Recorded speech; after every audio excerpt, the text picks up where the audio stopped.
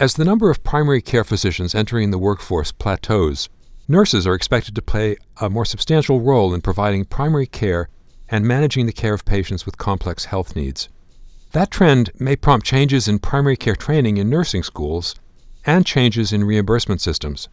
I'm Stephen Morrissey, managing editor of the New England Journal of Medicine, and I'm talking with Thomas Bodenheimer, a professor of family and community medicine at the University of California, San Francisco, where he's the founding director of the Center for Excellence in Primary Care.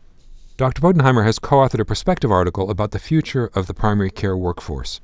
Dr. Bodenheimer, you write in your article that the number of nurse practitioners and registered nurses in the United States has increased dramatically over the past decade.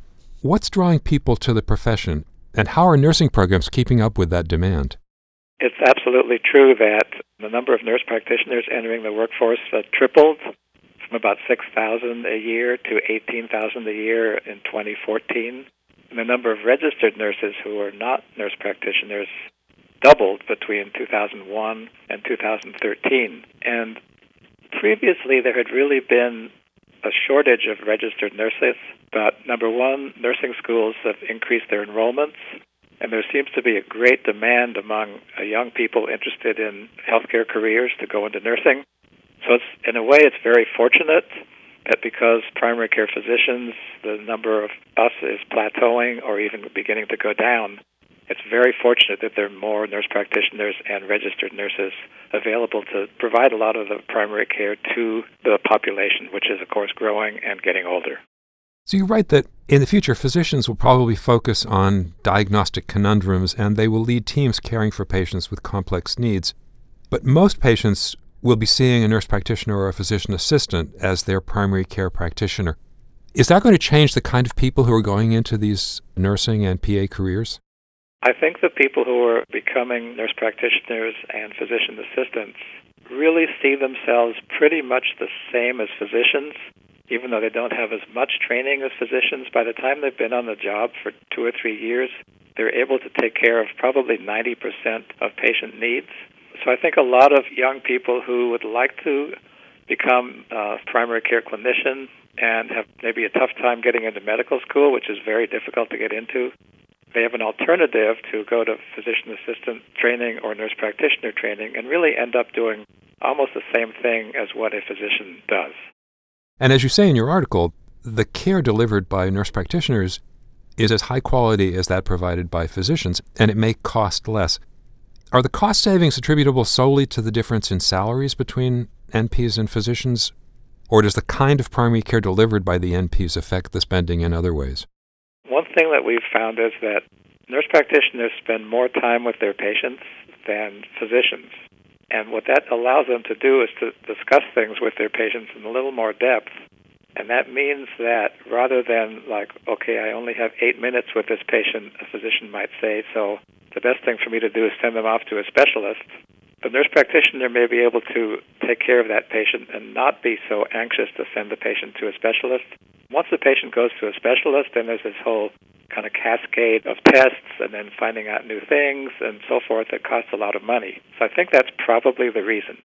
So given the new responsibilities that NPs are facing, some 1-year primary care nurse practitioner residencies have been created.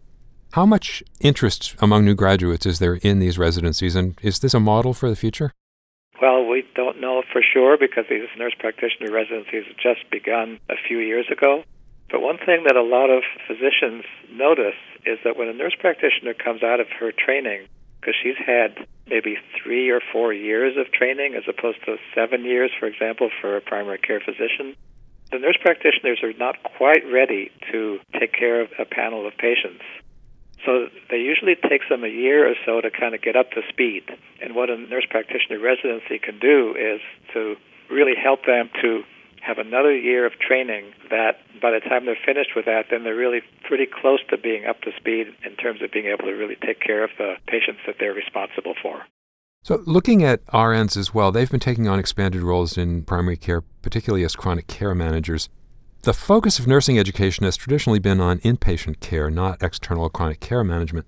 Are nursing students receiving new kinds of training? Are nursing schools changing their curriculums? It's interesting that you asked that because I actually just recently was at a conference put on by the Josiah Macy Foundation to discuss how nursing education needs to change to prepare nurses for primary care, which is very different than the skills that they need to be an inpatient hospital nurse. So the main thing that nurses need to do in primary care is to be what we call a care manager for people with chronic disease, which means that they would, number one, help people understand their disease, help them with behavior change, and under physicians' protocols to actually increase their medication doses as needed. So that's a whole different skill.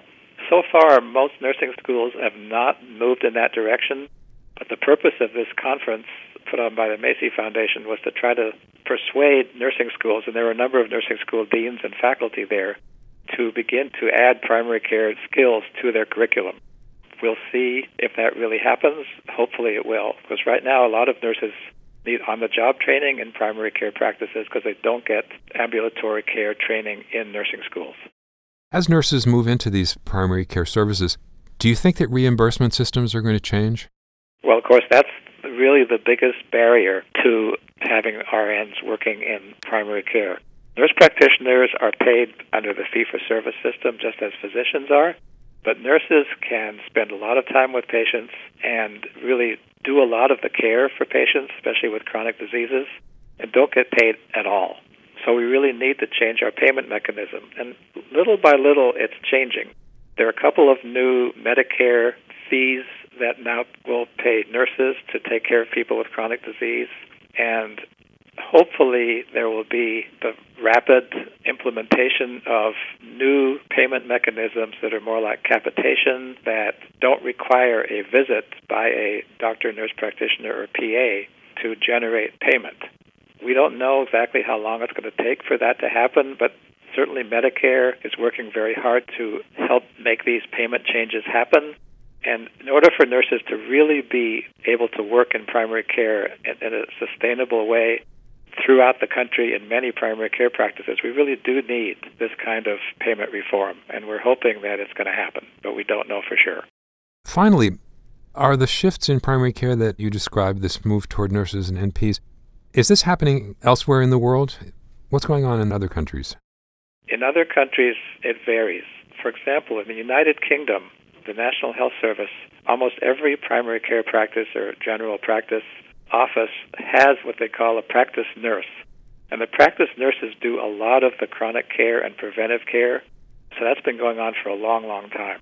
Nurse practitioners are less common in other countries, but most other countries have many more primary care physicians per population than the United States. The typical European country and Canada, about half of all physicians are in primary care, whereas in the United States it's about a third.